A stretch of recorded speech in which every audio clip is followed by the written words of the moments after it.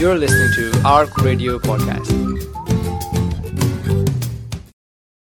Bismillah ar-Rahman ar-Rahim. Assalamu alaikum, and you're listening to Radio Ramadan 87.7 FM, and tonight's show is Crisis of Faith. So every Sunday morning, which is late night Saturday night, you've got a special show with myself, Aman Durrani, and we've got my co-presenter Abdul Wadud. Assalamu alaikum. Wa alaikum assalam, man. How are you doing? Good, alhamdulillah. How's the fast going for you? Alhamdulillah, good. Today was a bit tougher because of the lovely weather. Absolutely. Alhamdulillah, yeah. Good, can't complain. Better than expected. So we're very fortunate, actually. We've got Sheikh Amr Jamil joining us every week, and we're going to talk about quite an interesting topic, because if you remember from last year, if you tuned in, we did this series of shows called Cradle to the Grave, and the idea was that it was talking about many personal issues that were affecting us as Muslims in our day-to-day life. And one of the big issues that I think is facing many of us as Muslims and as a religion is people that become disillusioned with their faith and start to have doubts. And I think this is a very real thing that we thought would be really important to discuss, because either sometimes people will feel that, you know, this thing doesn't exist and we shouldn't discuss these sort of issues. But Abdul Wadud, I think we felt it was really important. Certainly, you know, it fits into a wider context where the whole aspect of faith in wider society is being questioned all the time. People are very much, you know, people like Richard Dawkins, people like Sam Harris talk about this whole idea of all faiths have, you know, are problematic fundamentally, never mind Islam, but sometimes they focus on Islam. And so I think it's becoming more of an issue for us as a community, but also looking ahead for the next 10 to 20 years as well. Yeah, there's a lot of cultural norms that have been challenged, particularly right now, especially I'm from the academic arena, I guess, and seeing a lot of what would be considered completely out of character of like the traditional kind of societal norms. Now we're getting challenges on all fronts, from the whole gender identity side of things, right through to, you know, even how the family is seen. So yeah, you're definitely right. We're living in very different times. Yeah, and I think it's certainly part of somebody's process of if they're young, in terms particularly around their adolescence and teenage years, they ask a lot of questions, try to work out their identity. But also later on in life, I think if people have had bad experiences with it, growing up as with Islam, or have very negative associations with their religion, and they can start to doubt or wonder why they're doing things. Is it just for cultural? And I guess it links in very much that Islam encourages you to debate and to consider and not just blindly follow. So at this point, I think I'd perhaps like to formally invite Sheikh Amr and welcome him. Assalamu alaikum, Sheikh. Assalamu wa rahmatullahi wa barakatuh. So thank you once again for spending or making time for us to come on the radio. I know Ramadan's a bit of downtime for you normally in terms of getting away from quite a hectic schedule for you. Supposed to be. But we really appreciate it. And most of you will know Sheikh Amr, who's very active in the community. He's one of the founders of the iSyllabus program, but also is involved with Unity Family Services and very much has this finger on the pulse in terms of social issues and community issues. And I know that this is an ongoing debate. And Sheikh, I think it's fair to say you're probably facing more and more of these inquiries of people that have doubts about their faith, or they have relatives or family members that start to question their faith as well. Yeah, it's not just myself. It's obviously I'm in touch with other scholars. It's interesting what you wouldn't expect it, but with all the trouble that's happened, obviously in recent years in Egypt, there's been a lot more people having so this is not like a problem just happening for us as minorities and not in non-Muslim countries, but even in Muslim countries, majority Muslim countries like Egypt, countries like Saudi Arabia, there has been a lot more of this kind of issue happening in those societies as well, and with people eventually even leaving Islam as well. So it's not just a problem which I'm having with, say, scholars in the West. I'm having these same discussions with scholars in the East as well.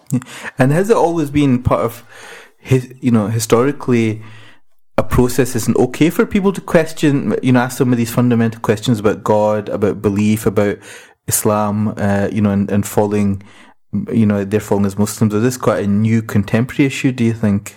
I mean, if you look historically, Muslim scholars used to debate amongst themselves, used to debate with people of other faiths, and they used to debate with, like, you could say the atheists, like the philosophers they were called at that time. I mean, if you look at what's called Hujjatul Islam, the proof of Islam, Abu Hamid al-Ghazali is famous for taking on the philosophers of his time. So they did critically engage. I mean, one of the reasons they started to study in logic was because that's what the other side was using as in terms of argument. So they would use that knowledge and then basically frame it in a Muslim discourse as a rebuttal. So I think this has been going on throughout history. But I think, like you're saying, because of the current climate, religion's not cool anymore. Religion's not the great thing. I mean, one of the things I was just contemplating, just if you drive about and you go from, I was in Arran a couple of weeks ago, and nearly every town I'd go to, I'd see a church. And this is the thing, that the church or the mosques in our faith, it was like the cornerstone of the community, and these were massive, like, churches. And even now here, when I'm driving, sometimes I'll see a church, and then maybe within like definitely within a mile, I'll see another church. So this used to be part and parcel of society. That this was, religion was a major force. Now the tide is changing, especially. We've seen it more in other faiths, like the Christian faiths, with churches closing down, congregation numbers falling. With the Muslim community, it's not been as apparent, but definitely there is, with the onset of modernism, of, like you said, the kind of aggressive new atheist kind of movement by Dawkins and so on, and then also just the fact that in society God's being questioned. Is a godless society in a sense. I remember stats years ago, they were talking about, I think 55% believed in some sort of faith, but they said that this would very soon, within the next 10 years, it would be the opposite. So 55% would be atheists or don't believe in an organized religion or something. So it's definitely, you could see the tide was going to turn. So because it is debated a lot. It's questioned all the time. Religion is ridiculed as well. If you look at comedians, they make no qualms about ridiculing Jesus or religion or faith. So because you're in that environment, and like you're saying that even in Muslim countries it's happening, is because Muslim countries are no longer isolated. It's a global culture. They're all on the internet. So what affects people here generally will affect people globally. And if you go now to Muslim countries, you see the effects of globalization. You see the same culture which you're used to here over there, maybe slightly different, but I think that's the age we're living in now. So obviously with the new questions, people sometimes don't get the answers that they were looking for. They conform when they're young, but when they go to university, they're up against new ideas. If they don't have a framework and if they don't have answers, it's very easy for their religion to become very shaky. And I think this is where, so for example, from our perspective with iSyllabus, we've been working very hard in the last 6 years of making a curriculum for 11 to 16-year-olds. And I believe that is so critical. That's one of the highest priorities, because that age group are the group that are going to start coming across new ideas. And if you can have a good curriculum for them, Arif Bada, I'm sorry, is not going to do it anymore. Do you understand? So they're going to come across critical questions, and if they can get answers at that age, that can safeguard them. I was in Hajj, and a brother came up to me, said, Sheikh, I want some advice. I obviously got to know me. I said, okay, what is it? He goes, that my son's 17 years old, and he's saying, I don't know if I believe in God anymore. I don't know what to do. So the problem is that if we don't disseminate education in our community, the father doesn't know what to do. He doesn't know how to engage with his son. He doesn't know where to go. And this is where all the problems are arising now. And it's only when that problem happens and it's 17 years old, he's going to come and speak to someone like me. Whereas if, I'm just saying, I'm not saying it would have happened, but say he'd been through like something like Isolibs for Schools from 11 to 16, would he have the same issues? Well, he might have had some questions, but he'd have somebody to go and speak to, and he'd have some framework. But this Arif Bata education that we're giving our kids is definitely not going to prepare them for the modern world, and we can only expect to see a rise in these kind of issues. Yeah. And it's really interesting is I'm aware of a case where there's a young person who basically goes to like madrasa, Islamic school type thing, 3-4 times a week, and you start to have these questions about why am I praying? Why do I need to pray? And he was asking the teacher, and after a while the teacher got fed up in Glasgow, and the teacher said, look, these questions you have in your head are like whispers of the shaitan, and so you just do it. And actually, when I spoke to him, I spent a long period saying, actually, it's spent most of the time talking about it's okay to have these questions, okay to ask, okay to understand, because in this society, and when you're growing up, and actually adolescence is such a key stage that you should, you are trying to work out what's going on, and you got a lot of questions, and unless you have an avenue to start exploring that, you're going to just say, okay, this is not for me, or I can't fit into this. And we talk about so much about how Muslim numbers are increasing, the more converts, but we don't talk about how many Muslims are leaving as well. Exactly. And I think that's a big issue. It's interesting because so I guess we're trying to talk a bit about the wider framework of this issue about a crisis of faith, we've called it, and exploring this. And there's some research done and some articles about they've tried to break down some of the topics and the themes of why people have doubts about the religion. Yeah. So that was done by the Yaqeen Institute for Islamic Research, and primarily that was based on American Muslims.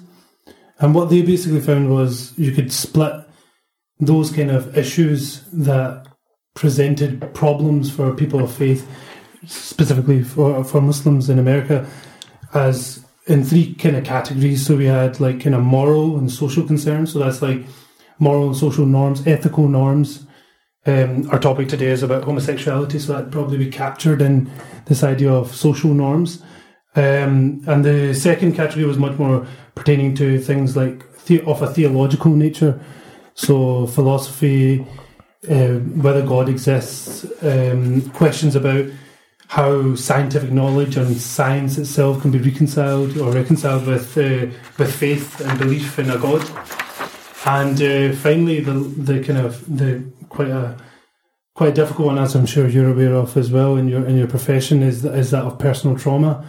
This idea of acute and chronic, acute issues that somebody might face, like the death of a close loved one, or something a little bit more chronic, like abuse that people might face. These are all kind of avenues by which people start questioning their faith, and it's quite an interesting study. But I mean, those are the 3 kind of main categories that we're considering. So let's go on to our topic for tonight. So this is really looking at one of those categories, which is about the social norms and moral norms, and I guess it's this idea of sexuality and homosexuality that we're going to focus on today. And the real key thing about today's show, so in all the shows, is we're not really going to talk about the rights and wrongs of that topic, but I guess how the issues arising from that topic can lead to a conflict within one's faith. But we'll perhaps spend a bit of time just contextualizing it a little bit. So, Sheikh, I mean, from my perspective, in terms of when I think about this topic over the years, and I'm thinking, we're thinking of case studies or examples. There's like 2 or 3 that come to mind. One is people that are very publicly say, like on the one extreme, I guess you could say, in terms they say, look, I'm a homosexual. I'm very proud to be a homosexual, and I'm also very proud to be a Muslim. And it's okay to be both, and God loves me for that perspective. And some of that is very much, you see that in more in the public eye as well. On the other extreme, I remember at university there were some people, that were known, in the local area, to be gay, for example, and people would ridicule them when they're, walking down the street. It was known in the whole area, they used to shout across the street, all derogatory words, and they were Muslims or Pakistanis and Asians, etc. And so these are some of the examples that I can think of, and I guess other cases where, people feel very firm in terms of their faith, but also feel that they are homosexual and gay and have these sort of feelings about their sexuality. So in terms of just, we'll be going to a break shortly, but setting the scene in terms of where Islam is, and then I guess after the break we'll come back and talk about, explore some of these issues in more depth. But where does this fit within the Islamic context as Muslims, etc., in terms of from a faith-based angle? I think, like you said, that there's extremes on both sides. People who treat it as if it's some sort of disease and we should stay away from these people. Other people, like you said, who are just completely, absolutely fine. And not only that, they'll try to argue from texts that Islam permits it. And there are, you get in the news and stuff, you get some imam somewhere. We don't know the qualifications, but supposedly saying it's okay. So I think that's where your kind of range is. In terms of the traditional kind of mainstream position, is that you have to frame this properly. So there's different stages. One is having feelings or having thoughts. So we're not held accountable for our feelings or thoughts. You could have all sorts of feelings or thoughts, but what we're held accountable for is acting on those feelings or thoughts. Mm-hmm. So it's not about if a person feels that that's how I am. Whether you want to get into the discussion of whether you're born like that or if it's environmental, and that's another discussion. But irrespective of where that feelings come from, if the person says, "Look, this is how I feel," there shouldn't really be a conflict for that person, because as long as they're not acting upon those feelings, then there's no issue here. The second issue happens where they act upon it. Now, acting upon it, if it's in a private sphere, then that's basically from our perspective, it's a sin, but it's between them and God. It's like lots of other things, like Muslims drink. I deal with affairs all the time, so people fornicate, people have or if they're married, it's adultery. So there's a range of sins that people engage in, taking drugs or whatever it is. So these are all kind of major sins that people are engaged in. But yet, when we talk about, say, a fornicator, or say we know a fornicator, we don't treat them any differently. We don't stop them from coming to the mosque. We don't refuse to shake hands as if there's a contagious disease or something. We don't refuse to sit with them if they're at a wedding or something. We deal with them amicably. It doesn't mean that you're agreeing with their action or you condone it in any way, but it's just that's that person's issue. That's between him and God, unless you're obviously involved in it. But it's none of my business, really. Our tradition's all about focusing on your own defaults and not other people's, and in fact, covering other people's faults. So, what you're talking about, like shouting at people, and you wouldn't shout at other people. So why? I don't understand why we single out homosexuality or sexuality issues over and above other things that are going on in our community. Do we have a drugs problem in our community? Definitely. Right? Do we have other issues in our community which are not permissible? Of course, it's going on all the time. Yet we don't make a big deal of them. So I think the same thing with homosexuality. If the person's not acting upon it, there's nothing there. There's no sin, nothing. And if they're acting upon it, it's like somebody fornicating, but in their own private sphere. That's between them and God.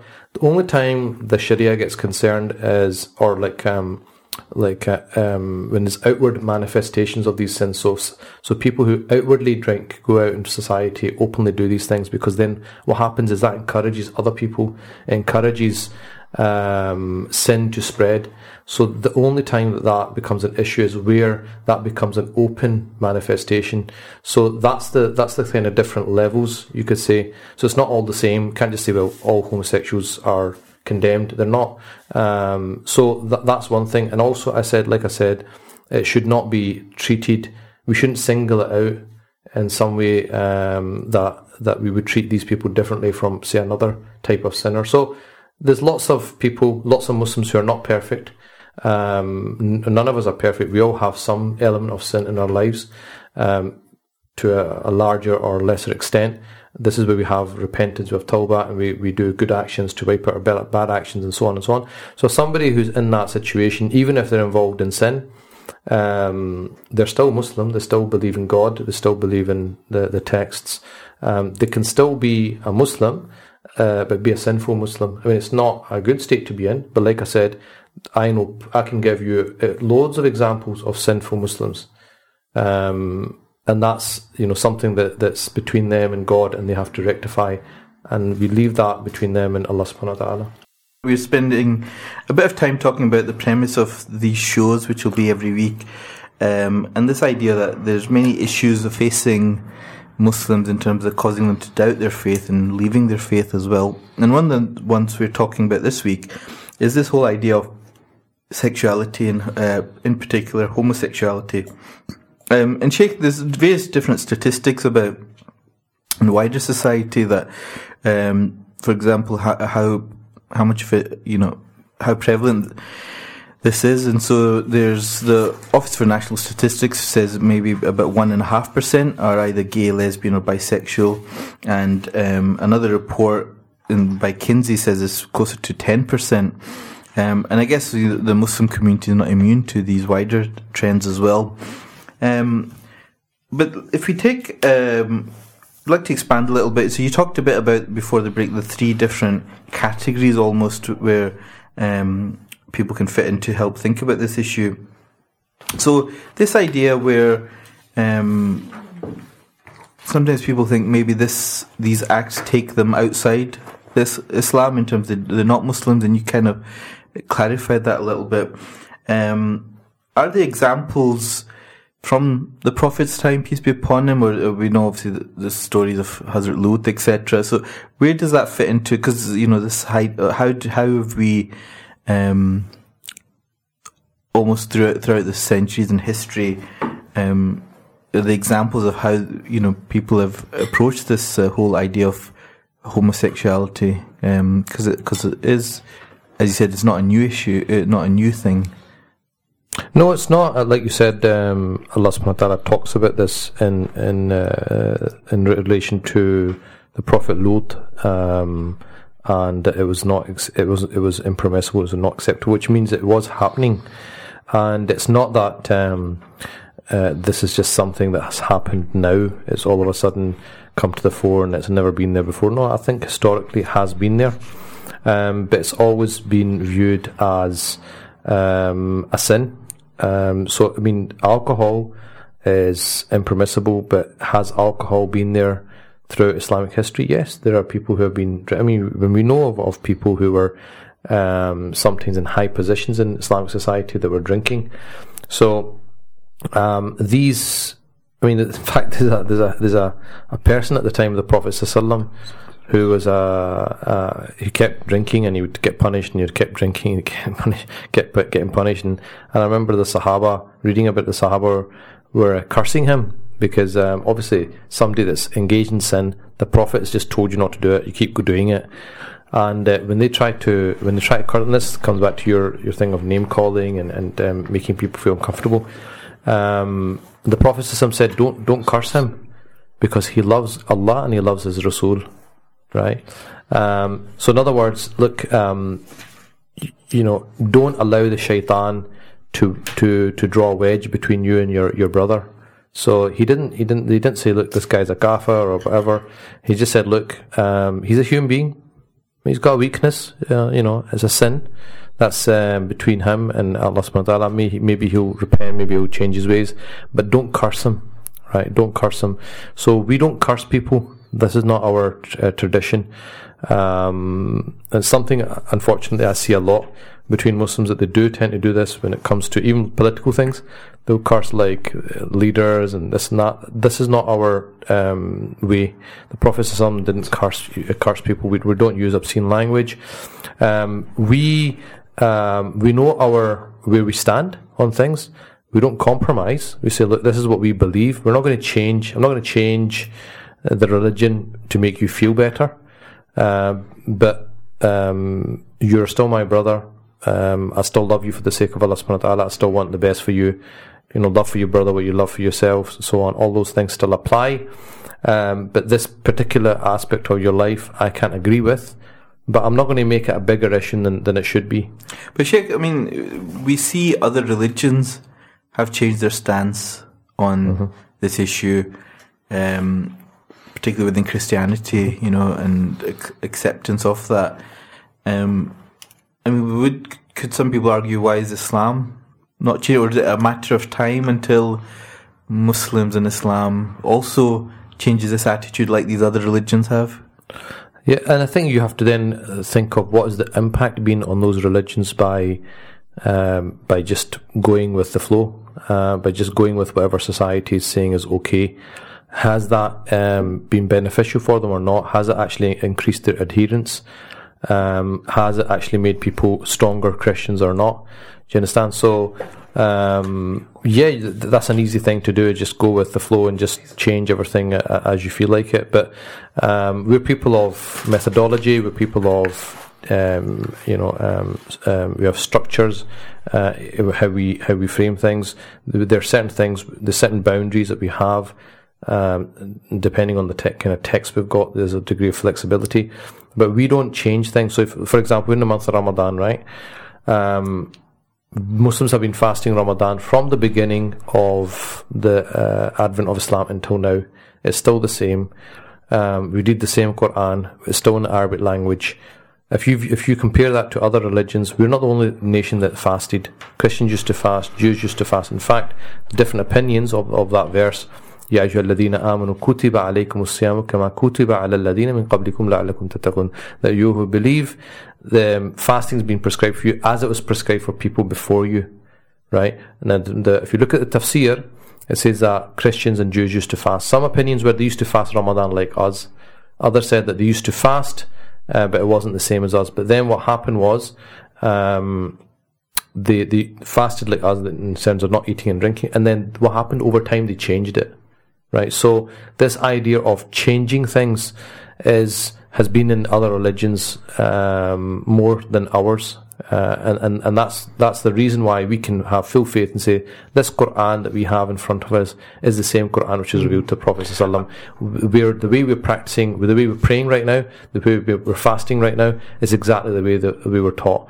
Other religions don't have that. What they had in the beginning and what they have now is very, very different. So I'm not surprised that they will just keep changing things. But it's not about us looking at other people and saying we should follow other people. It's about us looking at what is right and wrong, and if what is right, we stick to it. I guess one aspect is that because Islam is kept true to its tradition in that regard when compared to other faiths like Christianity, doesn't that lead to like a larger force pushing against Muslims that might have these thoughts? This idea that this society accepts me for who I am, whereas Islam doesn't. There's this idea of sin associated with homosexuality. How would somebody going through that kind of get through that? Yeah, I mean, this is where the conflict, I guess, there is for people, because you're living in an environment where everyone's saying it's fine, it's not a problem. If you go to a counsellor, so that's fine. Embrace your sexuality. If that makes you feel good, then go with it. And that's nothing that we don't have control over that. Mm. But what we have control over is our faith and how we want to practice it.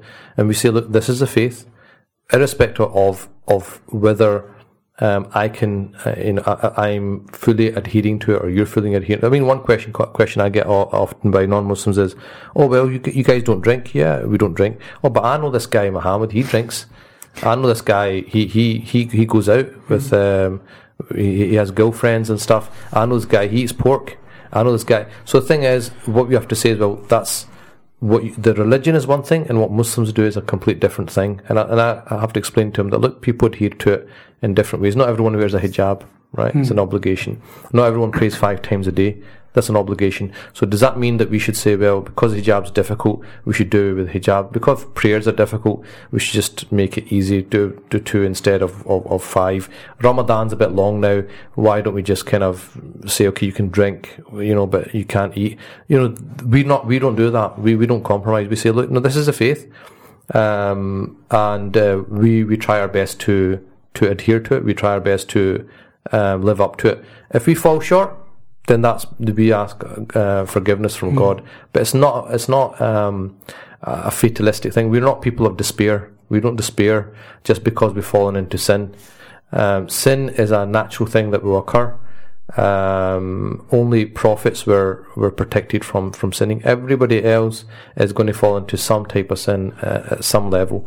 Obviously, we have minor sins, we have major sins. Some sins are worse than others, but no one's perfect, and we don't have this idea of despair that because I'm in this particular sin, that's it. I've got no hope in Allah's mercy. And Allah subhanahu wa ta'ala says this, one of my favorite verses, قُلْ يَا عِبَادِيَ الَّذِينَ أَسْرَفُوا عَلَىٰ أَنفُسِهِمْ وَلَا تَقْنَطُوا مِنْ رَحْمَةِ اللَّهِ. Oh, you, my slaves who have transgressed against themselves in terms of sinning, do not despair in the mercy of God. Inna Allah yaghfiru dhunuba jami'a. Allah subhanahu wa ta'ala can forgive whatever He wants. So we don't fall into despair at all. And we have hadith, like the hadith many people know about, the guy who killed 99 people. Now if somebody can kill, he ends up killing 100. So if somebody can kill 100 people and still find Allah's mercy, then I don't think there's many people that have killed 100 out there, or even killed one person. So if there's hope for people like that, then there's always hope. Or the hadith about the prostitute who gave water to the dog, and Allah loved that action and forgave her. So just because someone's having this conflict, they know that it's sinful to act upon it. Even if they end up acting upon it, okay, it's a sin, right? But you're still a Muslim. You're still a creation of God. You still have a connection with God. It's not the end, it's not the end. Don't make it bigger than what it is. And at the same time, don't just say it's okay as well. So we can't say it's fine, because that's not my domain. I don't have the power to change the Sharia to make somebody feel better. But what I can say to them is, look, frame it properly. Yes, it's a sin. Other people are sinning as well. I know lots of people who are in sins of fornication or adultery, and they're working, with that. So the same thing, yeah, you're in a sinful situation. This is between you and God. Ask Allah subhanahu wa ta'ala to make things easier. Try your best. The struggle that you're going through, if you don't act upon it, it's a type of jihad. It's a type of struggle. You'll be rewarded immensely. You're not the only person that's tested. Lots of people are tested in very different ways. Allah will test people in all sorts of ways. Some people, some people, I know a woman who have divorced, would like to get married but can't get married or haven't found partners. Do we just say, well, they've got sexual needs, so it's unfair, so they should just be able to exercise whatever they want to do? No, we have to say, look, no, relations are going to be only permitted in marriage, not out with marriage. So you can't just because you feel sorry for somebody, you can't just say, well, I'm going to just relax the rules and just go and do whatever you want. So they're not the only people that have these issues. Other people have them maybe in different ways, but we all have to struggle and try our best. Sheikh, can I just clarify a few things from some of the things you mentioned? One of them was a few years ago when this so-called Islamic State, ISIS, was very much prominent in the news. There's this whole thing about how they would be throwing homosexuals off high, tall buildings. And I remember a discussion at that time was somebody who had these sort of feelings of homosexuality said, well, actually, look, if this is the punishment for homosexuals, and I have these feelings, that's the way Allah's made me, then there's clearly, no place for me in this religion because I can't be accepted for who I am. And you've touched upon that latter bit, but this idea of punishment for homosexuals and stuff, and we know all the deviant stuff from Islamic State, so it's not really a model of where we're at. But that was the idea that perpetuated. Can you clarify in terms of in the Sharia, is there certain punishments for being homosexuals or committing homosexuality? Yeah. So the first thing is, like you said, ISIS is not our go-to place to get our Sharia. In fact, if you want to know where not to or what not to do, is just look at them and do the opposite. So that's the first thing. In terms of second thing is state-administered punishment is a complete different level. In our reality, we live in a non-Muslim country that we're never going to deal with what's called hudud punishments. That would only be for an Islamic State, a proper one, where the Sharia is implemented. And also, it's up to the people in power to implement that if they feel that the conditions are appropriate for that. There's also a very important principle in hudud punishments where any iota of doubt, you always avert the punishment. So let's take another one. Say stealing, right? So we know that for a thief, the hand gets cut off. There's lots of detail before that actually happens, right? There's lots of exceptions to it, and so I can't get into it. But what I'm saying is that, for example, Sayyidina Umar didn't apply that rule when there was a year of famine, because he said, look, people are not stealing because of deviancy, they're stealing out of need, and therefore we can't implement this. So there's a lot of things to discuss about that. In terms of homosexuality, there's no clear-cut punishment in terms of that all the scholars agree on. What they did was they viewed it similar to fornication. So it was the way that fornication would be punished, for homosexuality was punished very similarly to it. So it's viewed almost like similar kind of sin. The reason why you have all these other ones mentioned is because they all differed. There was no clear text. So some said we should do it like this, some said we should do this, some said we should do that. So these are all opinions that have been mentioned, but there's no agreement over what exactly you're supposed to do. However, they viewed it on par with fornication. So just like a heterosexual person would get punished for fornication, a homosexual person would get punished in the same way. Like I said, if it was done out in the open, if it's done in open, but if it's done in privacy where there's nobody else apart from the other person that they're doing it with, then that's between them and God, unless they bring it to the judge and say, I do these things, right? The state's not going to get involved in private affairs.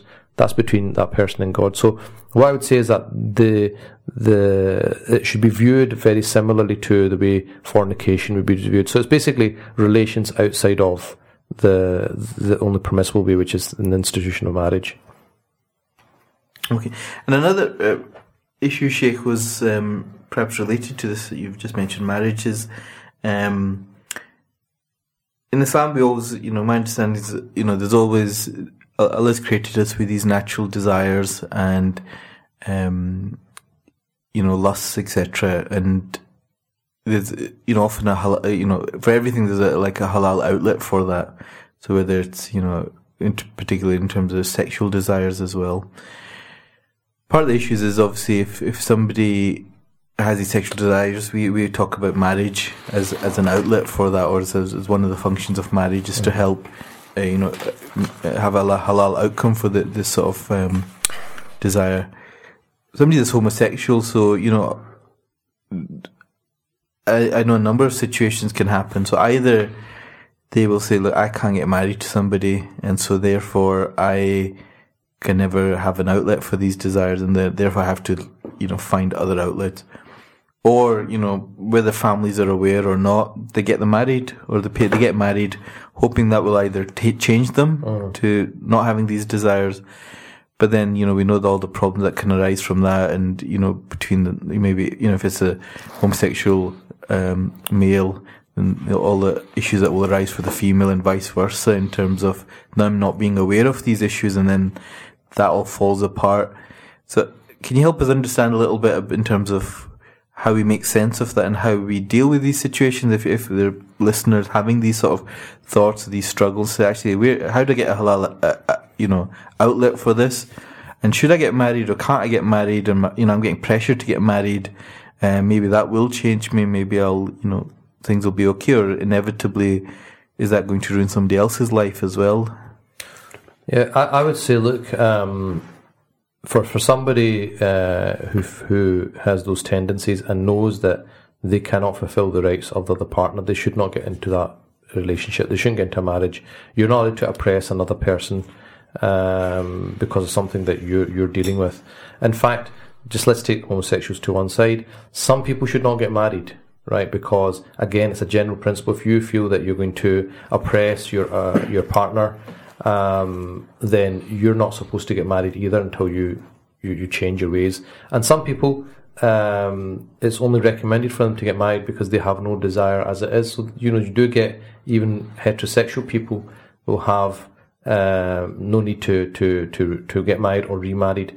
So that's the first thing. Second thing is, so I wouldn't advise them to get married. I think there's been cases where there's marriages of convenience. So like a gay guy will find like a lesbian Muslima and they'll get married, just for the family's sake. But then they agree like not to have any relations and stuff.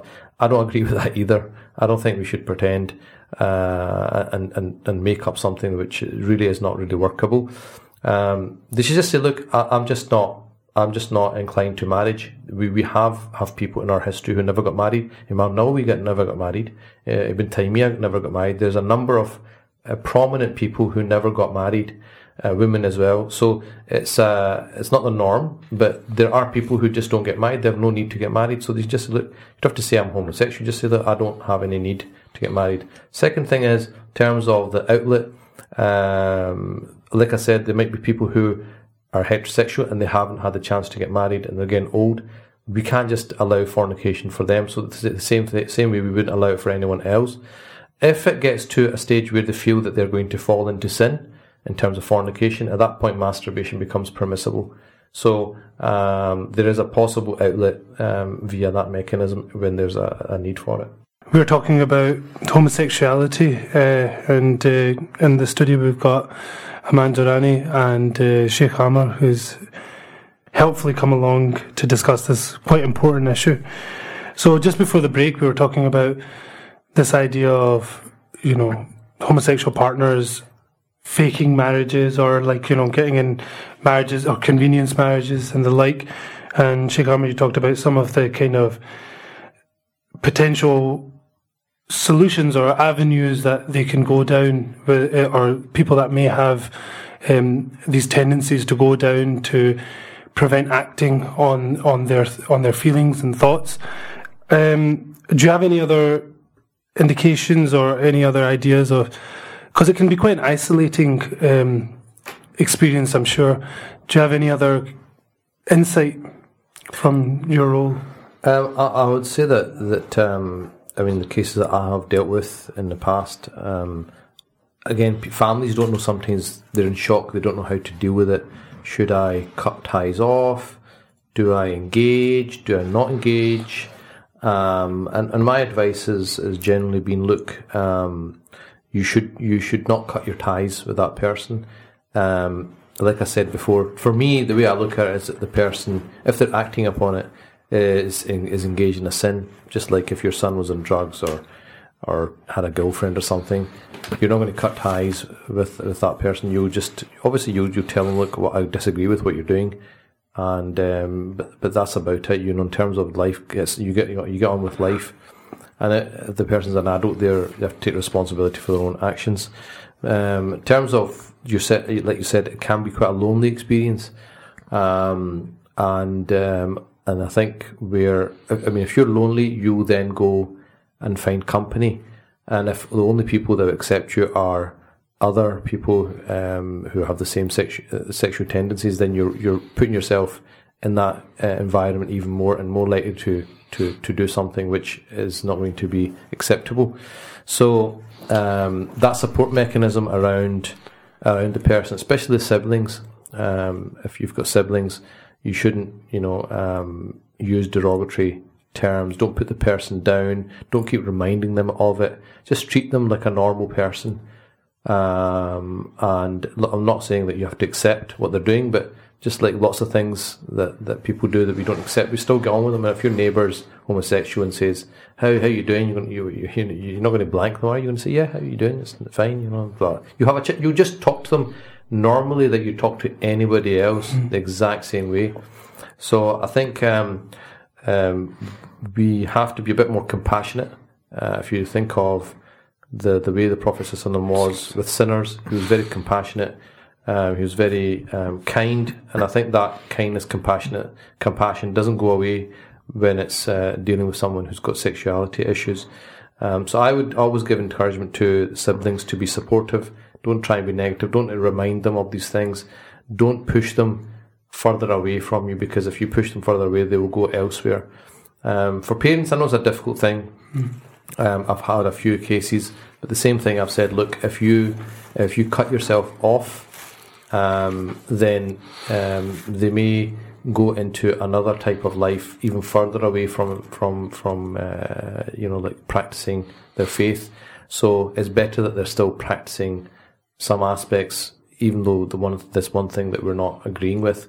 So I always say to parents, as hard as it might be for you to accept it, the person's an adult, they have to make their own decisions in life, they're accountable before God. If you've done your job bringing them up, teaching them right from wrong up until the age of puberty, after the age of puberty, person's an adult, they're responsible for their own prayers, their own fasting, all their own actions, and all you can do is engage with them.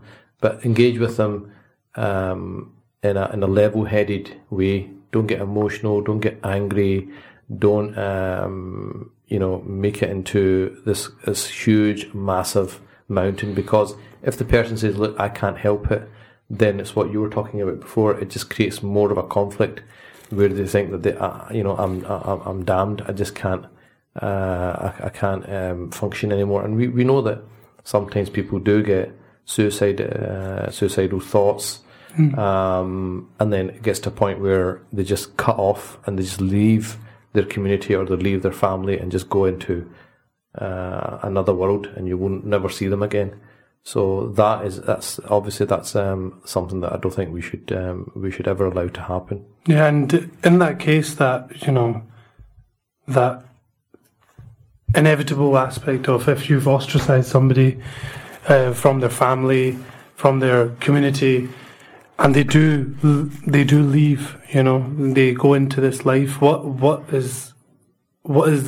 can be done then, or is it a case of prevention's better than trying to rectify? I think prevention's better than obviously creating problems. So one of the things that obviously we're trying to do today is to educate people that, look, this is the right way to go about things, this is the wrong way to go about things.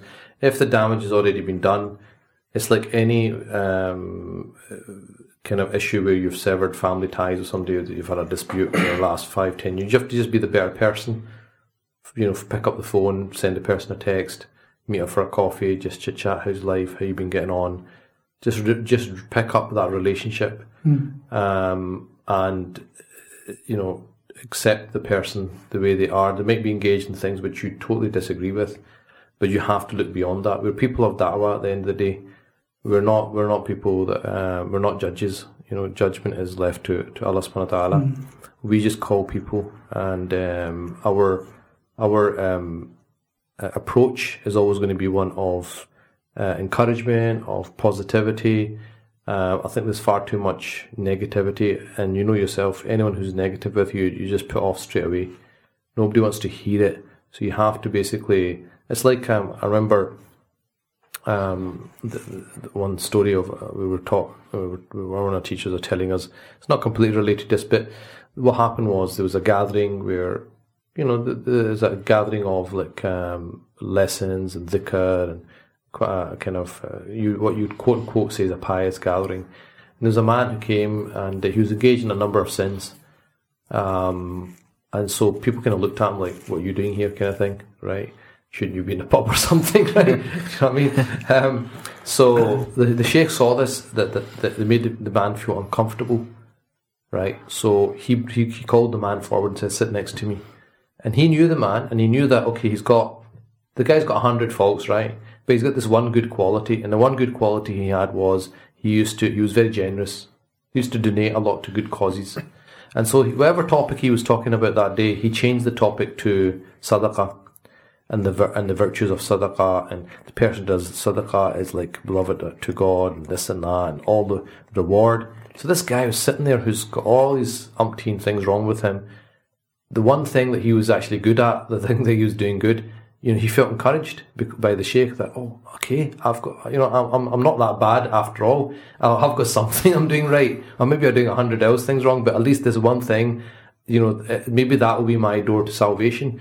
So what happened was he started to, he left the gathering, and then the sheikh scolded the people. He said, look, what's wrong with you people?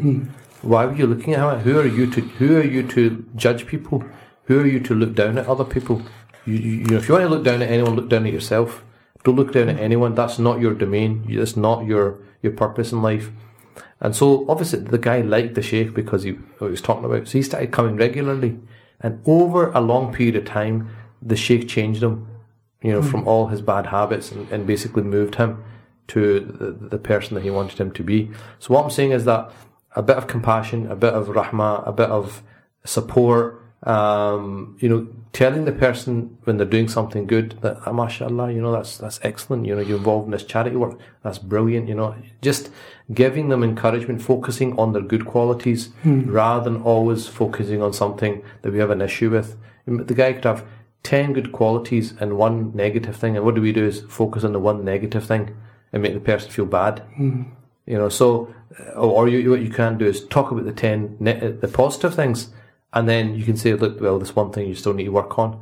That's a different, it's a different result. So I think we're living in a time where, like we're saying, in a godless society, religion's under attack. There's an aggressive atheist movement. Islam gets, I don't get into Islamophobia and the media, and I mean, it's just, you're getting bombarded all the time, right? This is the time we're living in. People are struggling with their faith, right? We know that people are involved in all sorts of stuff, which is not permissible. But our approach to that is not to judge them. Our approach to that is to call them, right? And keep calling them to our way, right? قُلْ أُدْعُوا إِلَى سَبِيلِ رَبِّكَ بِالْحِكْمَةِ. Allah subhanahu wa ta'ala says, call to the people, call to the way with wisdom, right? So be wise. Don't, and also the Prophet said, بَشِّرُوا وَلَا تُنَفِّرُوا. Give people glad tidings. Don't push them away. Don't palm them off. So in a time when religion is difficult, when a time when practicing your faith is becoming difficult, then we have to make things easy for people. We have to be a bit more accommodating. Like I said, that doesn't mean that we change our religion. I can't change it. Whether I live up to that or not, I have to say, well, this is what the Sharia says. Whether I'm doing it or not is a different matter. That's my own weakness if I don't do it. But the Sharia is a Sharia. I'm going to try my best to try and be there. If I fall short, then Allah's mercy is encompassing. He knows I'm living in a very difficult time. He knows the environment I'm living in. He knows all the challenges I have, right? And he knows how difficult it is for me to practice, and it's relative to that. So somebody who just does the basics in our time might be like some great pious person of the past because it's a lot more difficult now. Okay. So I guess, Sheikh, what I'm hearing from what you're saying is that our whole attitude and our whole approach to this issue needs to change, because it is a very emotive issue, and it seems to be treated very different to other sins, and you say, I guess what I'm hearing is that you're saying that, we need to be able to still see it for what it is, and we need to take a more of a compassionate approach. It's not to normalize it and say that actually, Islam is actually saying it's okay or encouraged, but it's actually understanding that, this is something that, individuals will struggle with or need to tackle like they would the other, any other desire. One of the issues that when people have this conflict in terms of, is this acceptable, not acceptable, what should I be doing? is what supports are there for them in our community. So in Glasgow, for example, or in Scotland, I mean, where do they go? I mean, you probably shouldn't answer this, but, you know, I probably answer on your behalf and say, you know, if you go to some imams, you know, I can imagine Abdul Wadud, the response they would get chased out if they're saying, look, yeah, you know, and not, you know, maybe it's changing, you know, with some of the imams, but traditionally, you know, even less emotive issues, people get treated pretty harshly, you know. And if you bring a sensitive topic like this, you know, I think they'll get beaten down with it, really. But so where are the supports? Where do they go? Where do they get some of these questions answered? Because the issue you're saying is they'll naturally try and find people that are also gone through that same journey, but there's dangers with that as well. I think, unfortunately, like many other areas, we are behind. So this is just another area which we're behind in terms of what support we have for people. Again, a lot of it's to do with how are we keeping up with the fast pace that things are changing at. I don't think we are. It's not just this particular issue. There's many other issues that I've talked about in the past, which we should be doing a lot more. We're not, and we need to be doing more. So unfortunately, I would say the reality is that there's not much support. Maybe this is obviously something that we should be thinking about towards in the future. This is not going to go away. There is a growing community who have this issue. How do we support them? What mechanism do we have for them? What space do we have for them in the community? All of these are very pertinent questions that need answered. Unfortunately, we are not there at all. But like I said, it's not just this issue. There's 100 other issues that we're also well behind in. And I think this is the thing that when there's so many gaps in terms of work that needs to be done, we need people to step up to it. We need people to say, right, okay, that's an interesting issue. I really feel motivated by that. Okay, there's nothing there. How can I help? How can I do something about it? And this is one thing I've been thinking about for the last year or two, to be honest. I'm thinking about, okay, there's this area, there's this area, there's this area. I've got all these things in my mind that this needs to be done, this needs to be done, this needs to be done. But what we tend to do is just talk a lot and rather than getting down to action. I think what we need to do is, it's time now. I mean, we've been Radio Ramadan for how many years? 20 years? 21 years? 21. Yeah. 20 years. A lot of these topics, although today, alhamdulillah, is a relatively new topic that we've not done before, but I've talked about things repetitively over the year, and you start questioning yourself, you know, I've been talking about this for years, but I'm still saying the same thing over and over again. I mean, it has to get to a point where you say, right, it's time for the next step. This issue, we cannot pretend it does not exist. It exists. Okay, it's not going away. What do we do? What do we do about it? Do we just completely leave it and just say, right, I'm not going to touch it at all, it's not my problem, I'm going to go and focus on something else? Or do we say, right, okay, we need to try and do something? I was in the mosque, it's a couple of years ago, I was after Jummah prayers, and a brother that knew me, this happens quite often actually, so I'm just trying to have a quiet time reading sort of gaff in it, trying to enjoy my Jummah, and person sits next to me, and I know obviously they want to talk to me, so he said, look, salam. He goes, I've got an issue. I said, yeah, go on, what is it? And he was basically saying one of his relatives, again, I think he was married, but he had homosexual tendencies, and he said, look, you know, what advice can you give? What should I do? How do I approach it? And people are in shock. They don't know what the right approach is. Do I go this way? Do I go that way? What am I supposed to do here? And he actually said to me, he goes, he started talking about that, you know, there's a whole community out there of people like this. And he goes, we have no idea about it. Most people don't have any idea about it because it totally exists. And there's a whole community, and they talk to each other, and there's whole discussions going on, and that was a few years ago. And he said, look, really, we need to start thinking about this is a section of our community. that we need to think about. I mean, last year we talked about, say, single parents, because that is another growing part of our community. It's not going away, it's there. It wasn't there maybe in the past, it is there now. So what mechanisms can we put in place? How can we support that part of our community? And for me, this is just another section of our community that needs support. And sometimes, to be honest, just being nice to people, you'll be amazed at the impact it has, because they're so used to getting negativity from their families or the community, and just being that person of compassion can have a big impact on people. So just simple things. It doesn't have to be that complicated even, and just somebody to listen to them and say, look, I understand, and I empathise with you, and this is a great struggle that you're going through, and this is something that it's your challenge.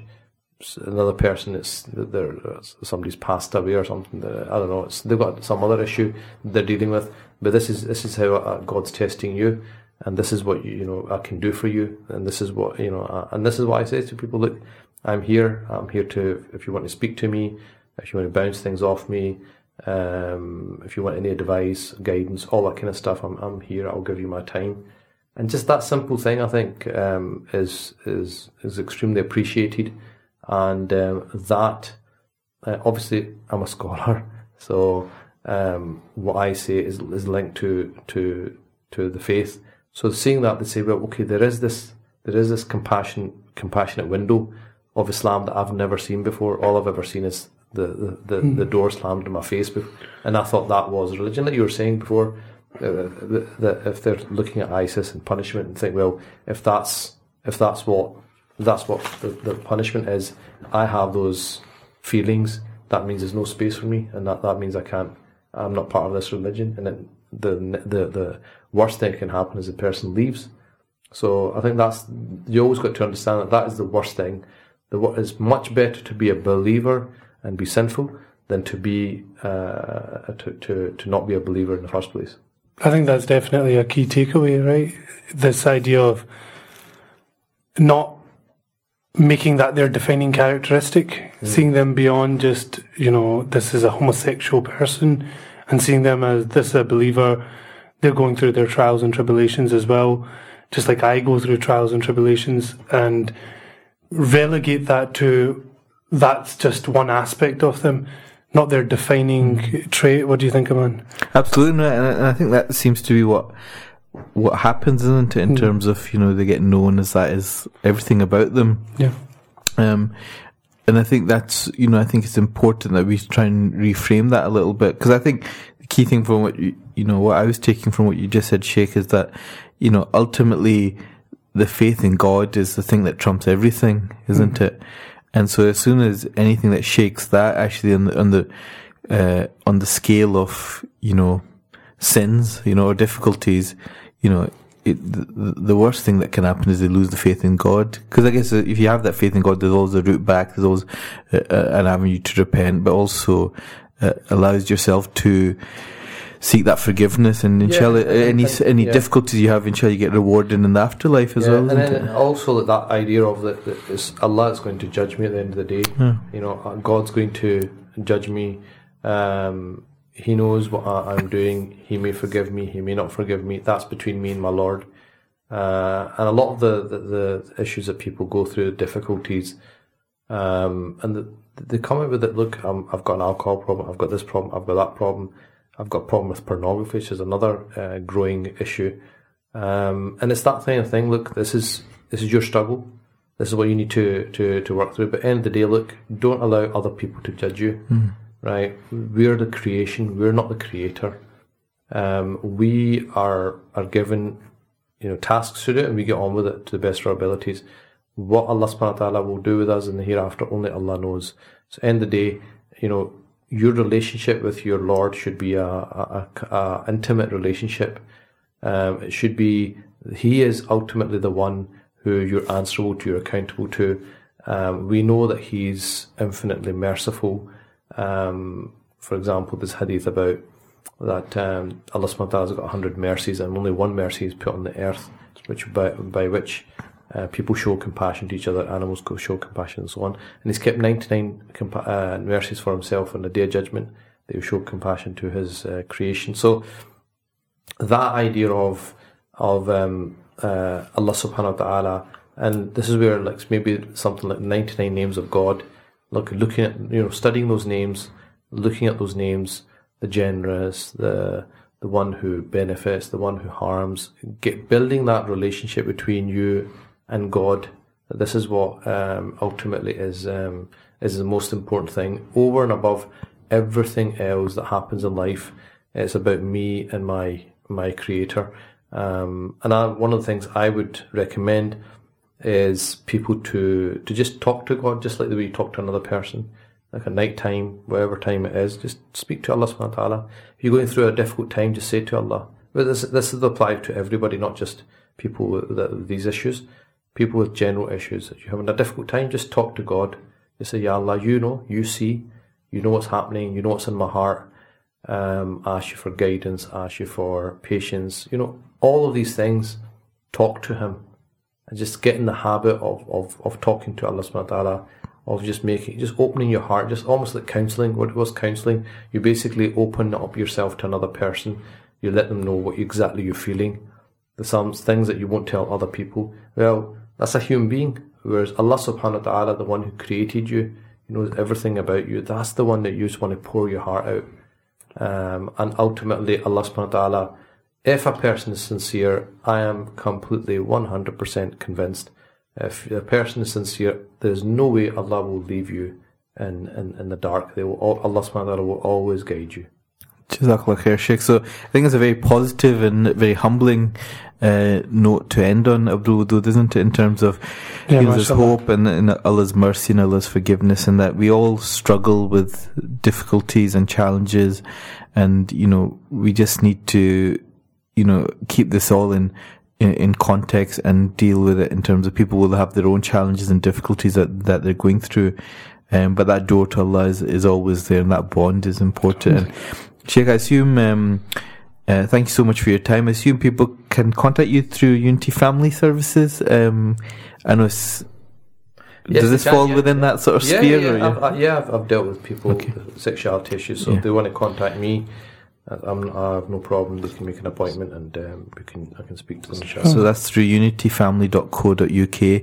But Jazakallah khair so much for your time, Sheikh. I really appreciate it. I hope it will be, I'm sure it will be beneficial for a lot of the community and help us, for people that are going through these issues and these this angst within themselves, but also for families and friends and the community to support them. And I guess one of the big messages of Abdul Wadud is, as a community, we need to start working at mechanisms to help people and be there for them, and perhaps that's something that, and I think it becomes about educating the community on how to approach people that have homosexual tendencies and how you interact with them. And it's all about, it comes back to going full circle with what Sheikh was mentioning with regards to iSyllabus for schools, and how education becomes the way that we not combat these things, but deal with these things. Jazakallah khair. So I think our time is up. So if you've got any comments or feedback, please just through the usual mechanisms through the Radio Ramadan website and our Facebook page as well.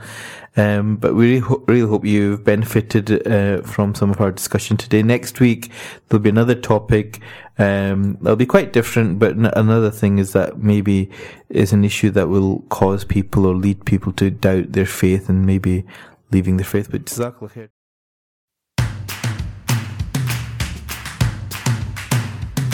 For more information and to listen to more podcasts, visit us at arc.score or check out the Arc Media app.